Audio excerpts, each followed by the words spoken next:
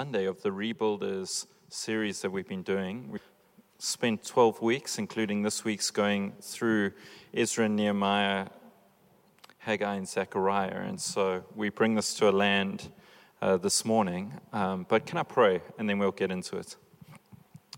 Lord, we thank you for your word. Thank you for Zechariah and John's vision of the heavenly city, where you dwell, where your glory is the light, where your life flows from and brings life and healing to the nations, to all people. And we just thank you, Lord, for your incredible grace and love and generosity, and that from you, even this morning, pray, Lord, even as we go through some points, that you would stir us, that you would move us even closer to your will and what you are doing with us as a people and what you're doing with us as individuals. In Jesus' name, amen.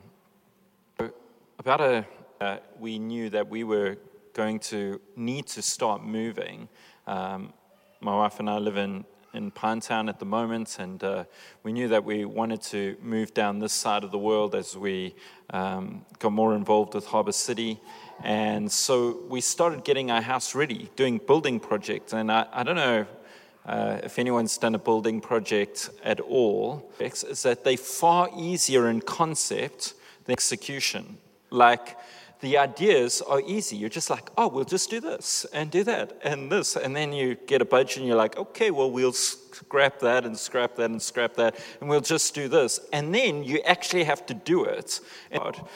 So a year down the line, we're still not finished. And it's just been a difficult process going from one thing to the other, finding the energy. You execute one part of the plan, and then you just like feel tired. You're like, I don't think I can do this again. Like our garden, I was like, I'm going to get our garden ready. You know, the grass needs work, and I'm going to like aerate the soil and get the weeds out, and get one set of weeds out, and all of a sudden there's like 10 other sets of weeds, and you don't know where they came from. Building is hard, and we've gone through a series where we've mentioned a whole bunch of ideas around kind of rebuilding and building, and we've mentioned that Harbour City, coming out of COVID, coming out of the riots, coming out of transition, coming out of a whole different dynamics, Harbour City has radically changed in the last couple of years, and there's a need to rebuild.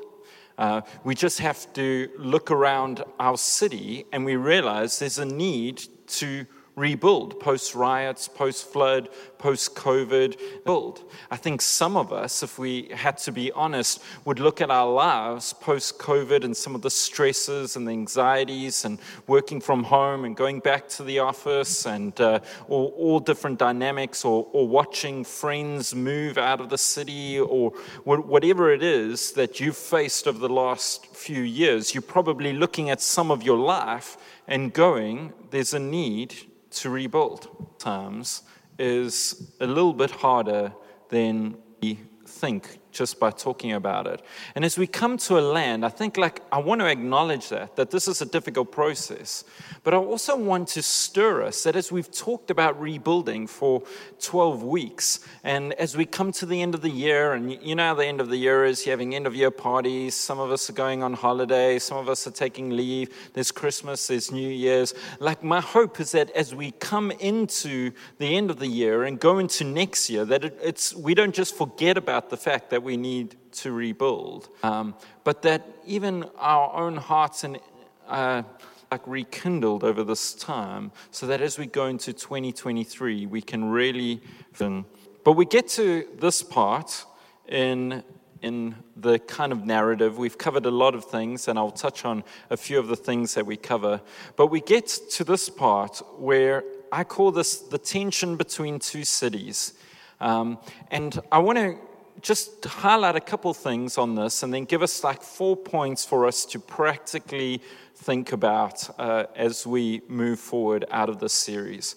But the first thing that I want to touch on is that this really is a story of A Tale of Two Cities. It's a story of Zechariah right at the beginning of the story, prophesying about this city, this glorious city. He's stirring the people to build the temple. He's stirring the people to imagine a flourishing, full city of God, a city filled with the life of God.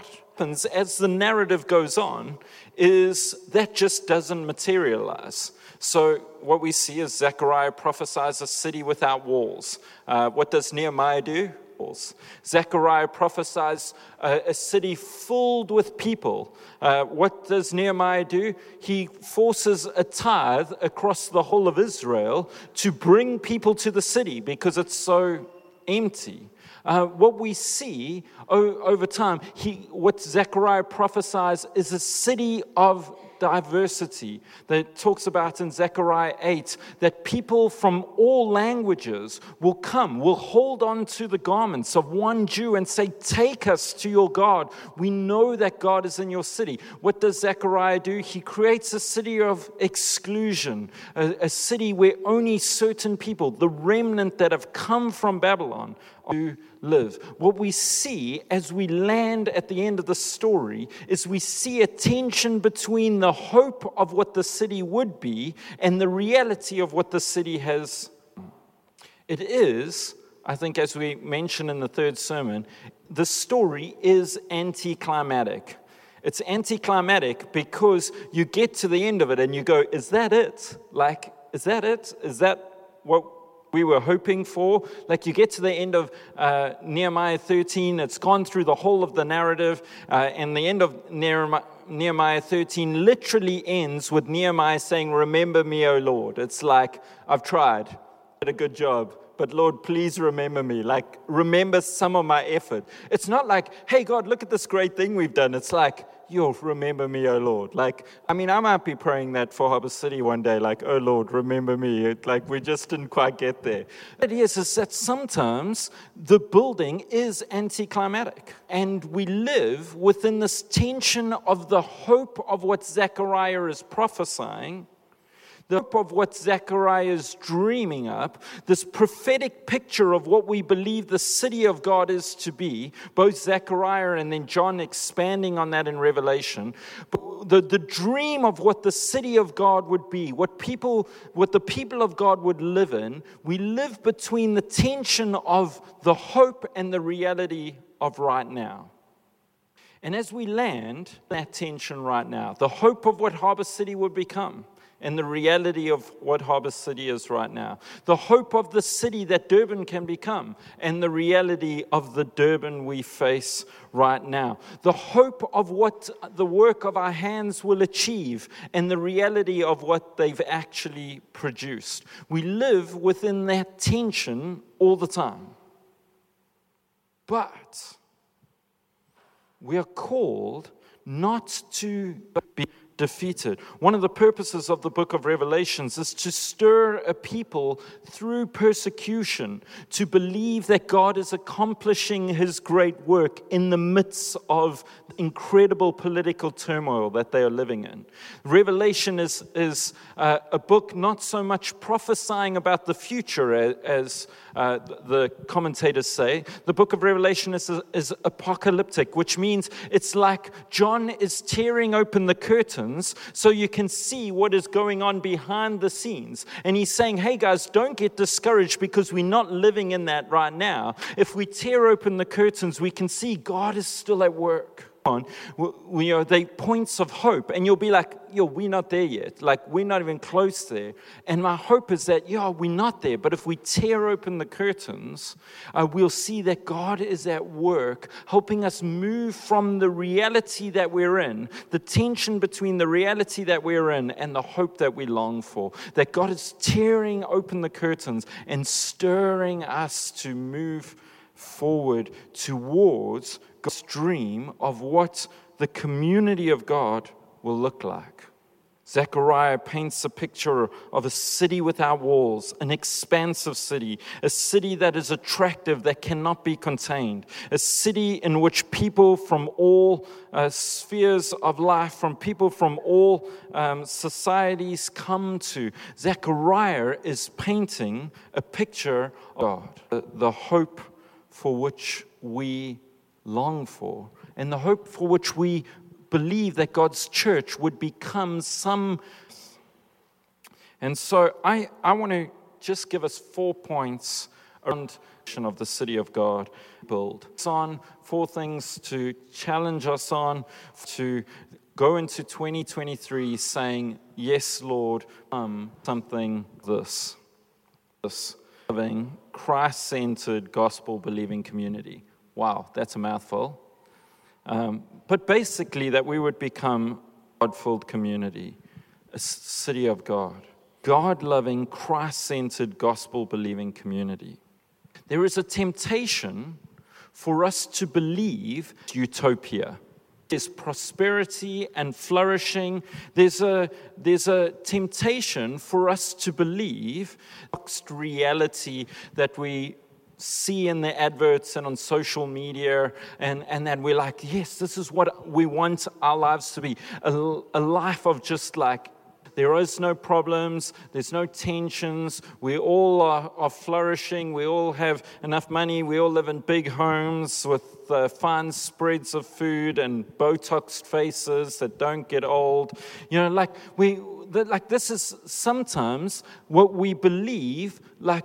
And sometimes when we think about Durban, the city in which we live in, we can think the same thing. Oh, you know what? It would be really great if I could go into the CBD of Durban and the streets were clean, and there was no problems, and there was no crime, and the potholes. I've got this massive pothole in front of our driveway. It's really inconvenient at the moment to get into my driveway. I have to wind through 2 different potholes because my wheel can only make it between that one gap without me going in there. Like, every time I go out my driveway, I'm like, the dream. The Frora Road was retard. Like, there's a temptation to believe, like, this is the hope.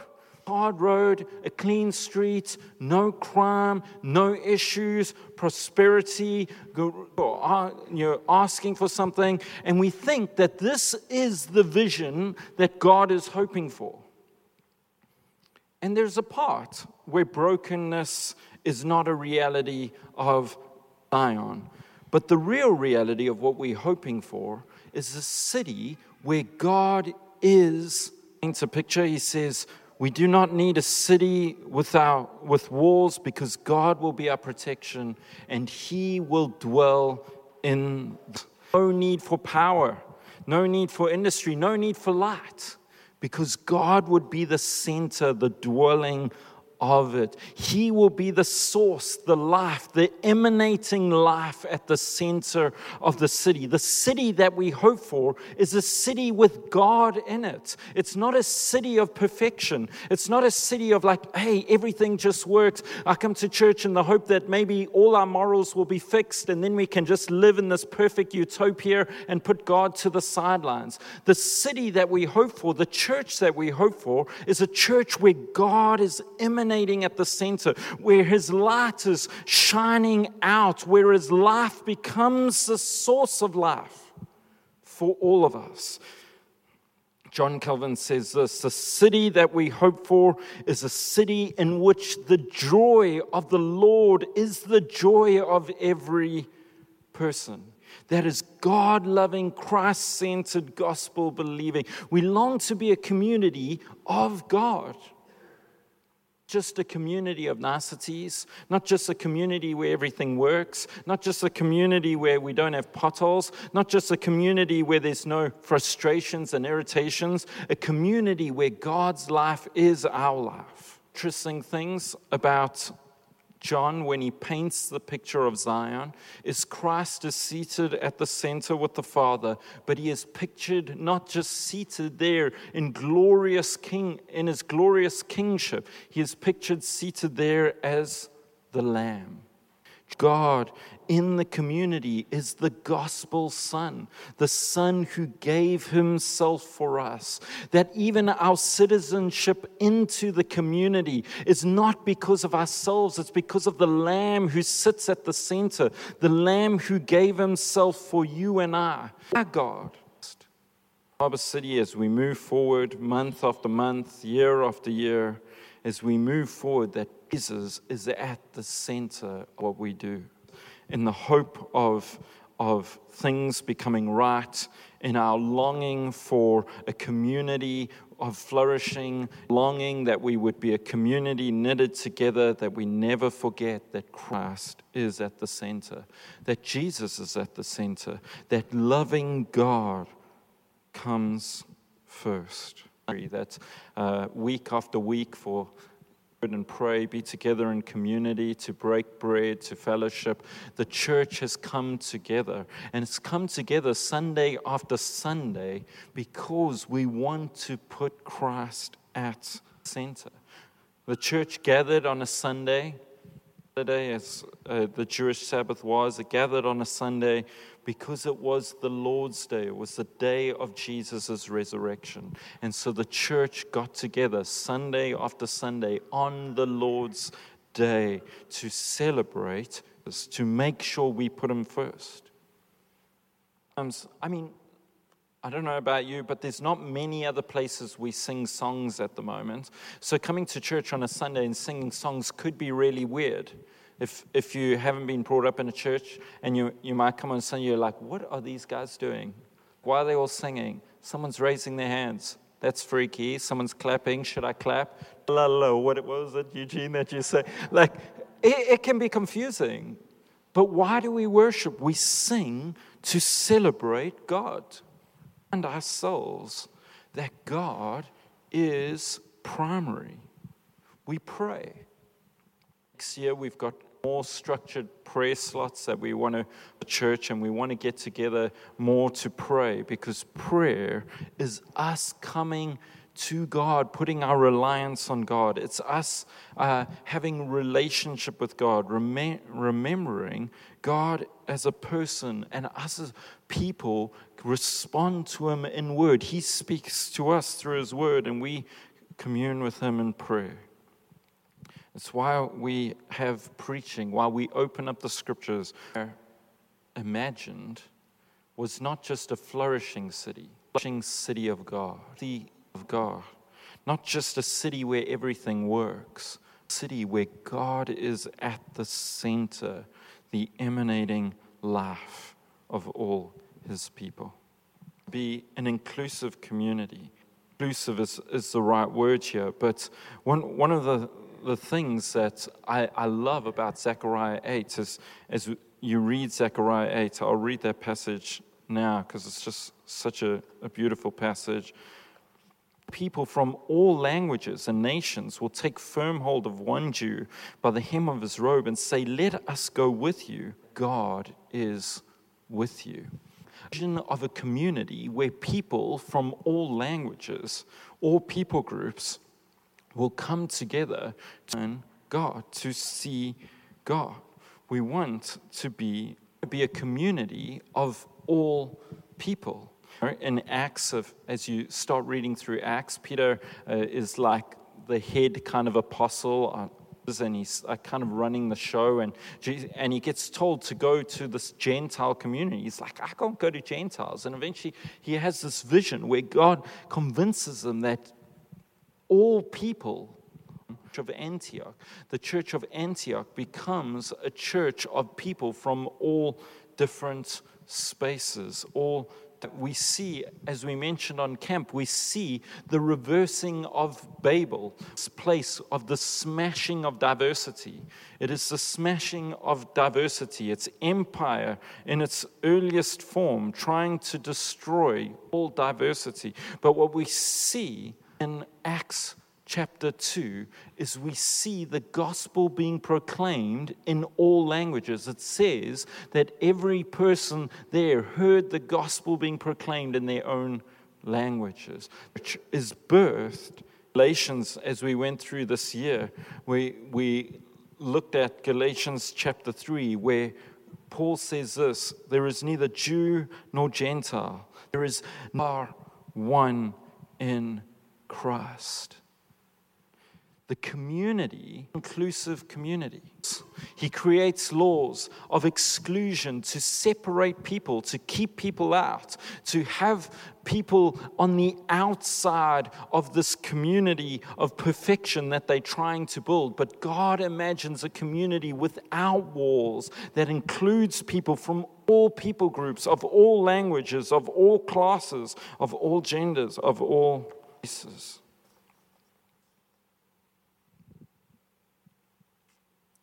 The reality, this is probably one of the places where the anticlimactic nature of the church, God is doing. Every people group, every language group will be worshiping together. The hope of what we believe God is building and the reality of what happens on the ground is often the same.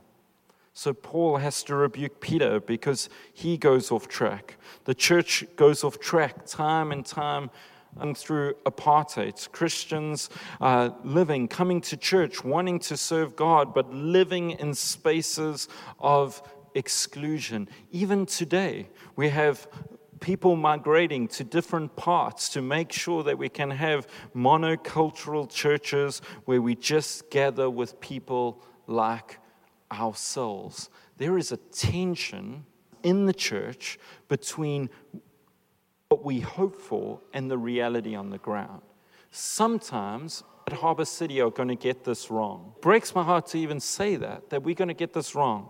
Diversity wrong, we're going to get inclusion wrong, we're going to create spaces that are going to hurt people sometimes, and hopefully we're going to have the maturity to repent of it when it comes to light. But my hope, the anticlimactic reality of what's on the ground, that we will remind ourselves to pull back the curtains and remember that God is still working to build us towards His picture of a inclusive, grows to become the church that it's called to be. The year, as time goes on, for all people of Durban, male, female, whatever, exclude people. City without walls. A city where we do not create barriers for entry to people who are different from us.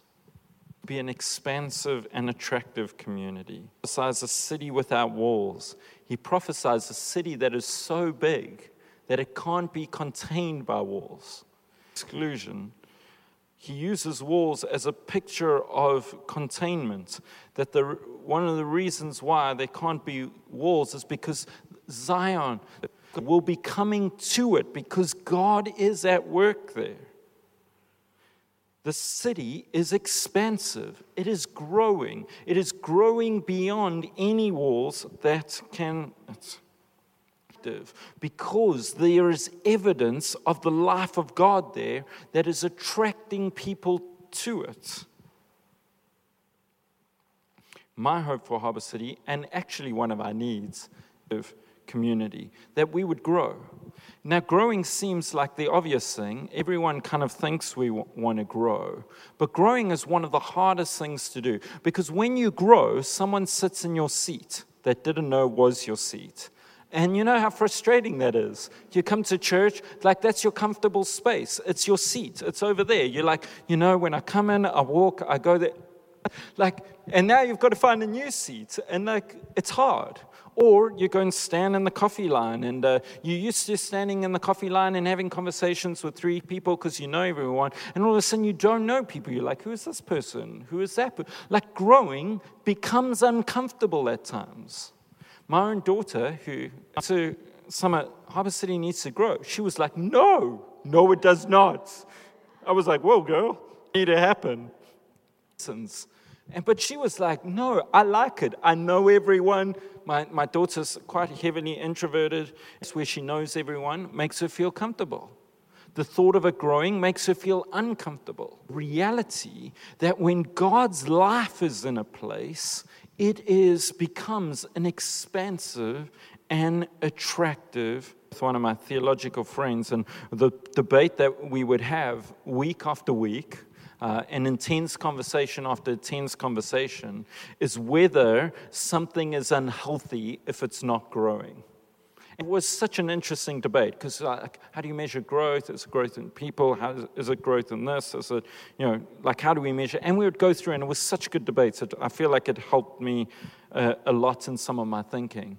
But there is a point where I think both of us agreed on that when God comes, when revival comes, when the life of God is in a space, there is always growth. People, because they are attracted to the reality of God, the midst of people. We want to be a church, we want to be a community growing, and it's growing because within the community there is health, within the community there is life, within the community there is evidence of God at work, within the community there is healing, within the community there is a river of life that flows into every sphere of our lives, that begins to be like a light, like a city on a hill, that attracts people to the evidence of God within that space. Ask you to pray that Harbour City would grow in 2023, that would be one of our hopes. I've been struck by Jesus' parable. He tells the parable of the feast. Invites a whole bunch of people to come, and they don't come. They give stupid excuses. And let's be honest, we've all heard some silly excuses. But, they give stupid excuses. Oh, I can't come, of this. Or I can't come because it's a golf day. Or whatever it is. All these silly excuses that people give. And Jesus says, no, it must be full. Space and call people in, because the feast will be full. It was said of Jesus that his purpose was to seek and to save those who. Seeing people come to God is part of the very purpose of God's community. Have a couple of events, courses, things to do to help be a bit more attractive to people, to reach people with the gospel. The final point is this, is the last thing that Zechariah touches on. And he talks about this community being a sign of things to come. A people is that we would be a prophetic people. Us as God's people would be countercultural. And I've realized why I don't like it is because when we talk about countercultural, we talk about a people always moving away from something. We're moving away from a particular culture. Its telos is its direction, its movement is just away rather than towards anything. Prophetic people are different. A prophetic people are a people who certain things. And you see those images and we like that. We're like, oh, the rebel, the person swimming against the tide. A prophetic people is not a people moving away from something. It's a people moving towards something. It's a people who get a vision of what God is doing and allow their lives to become a microcosm reality of what God is doing. A prophetic people begin to shape their lives now on the reality of what will be. Hear and know and understand of what God is doing and become the reality of that here and now. A prophetic people is the display of the anticipatory hope that we have in the world. A prophetic people is a people who just accept that the status quo, not just accept that the things that we've always kind of believed because of how we were raised are how they should be. A prophetic people are a people that come to grips with God's reality of what He is doing and begin to shape their lives in that way. People who are moving, the reality comes, it is in heaven. The reality of what we see would become the reality of our lives. People who stand against some of the oppressive status quos of society and say we have seen a different way of life living. Prophetic people is a sign of hope. For all the churches in Durban would look and see the church, they would see it a sign of things to come. Fortunately, too often the church has been a sign of things to come for sure, but not week after week as we go through the Gospels, as we look at Jesus, as we unpack the reality of his death and resurrection, we to the scriptures, as we pray in life groups. Week after week, we would become a clearer picture of the reality of God's kingdom here on earth. We're in this world, but we are not of this world. In Durban, but we do not have to be of Durban. Durban, living part of its reality, contributing to the good of society, being good citizens and neighbors, loving people, be of the movement of Durban, can be a part of the movement of kingdom lives around God's reality. Which means being generous. It means being good neighbors, loving people, God. It means seeking justice, discipleship, becoming more like Jesus. And as we touched on when we talked about the 100-year vision, us, city, and hopefully for our future, it means church planting. As we said, churches planted are catalytic to this process of God's moving. Paul says, it is through the church that God makes known his manifold wisdom. So it is through the church that God brings his kingdom into the earth. He says that one day the glory of the Lord will roll out across the whole earth, and it is rolling out, and it's rolling out through the church.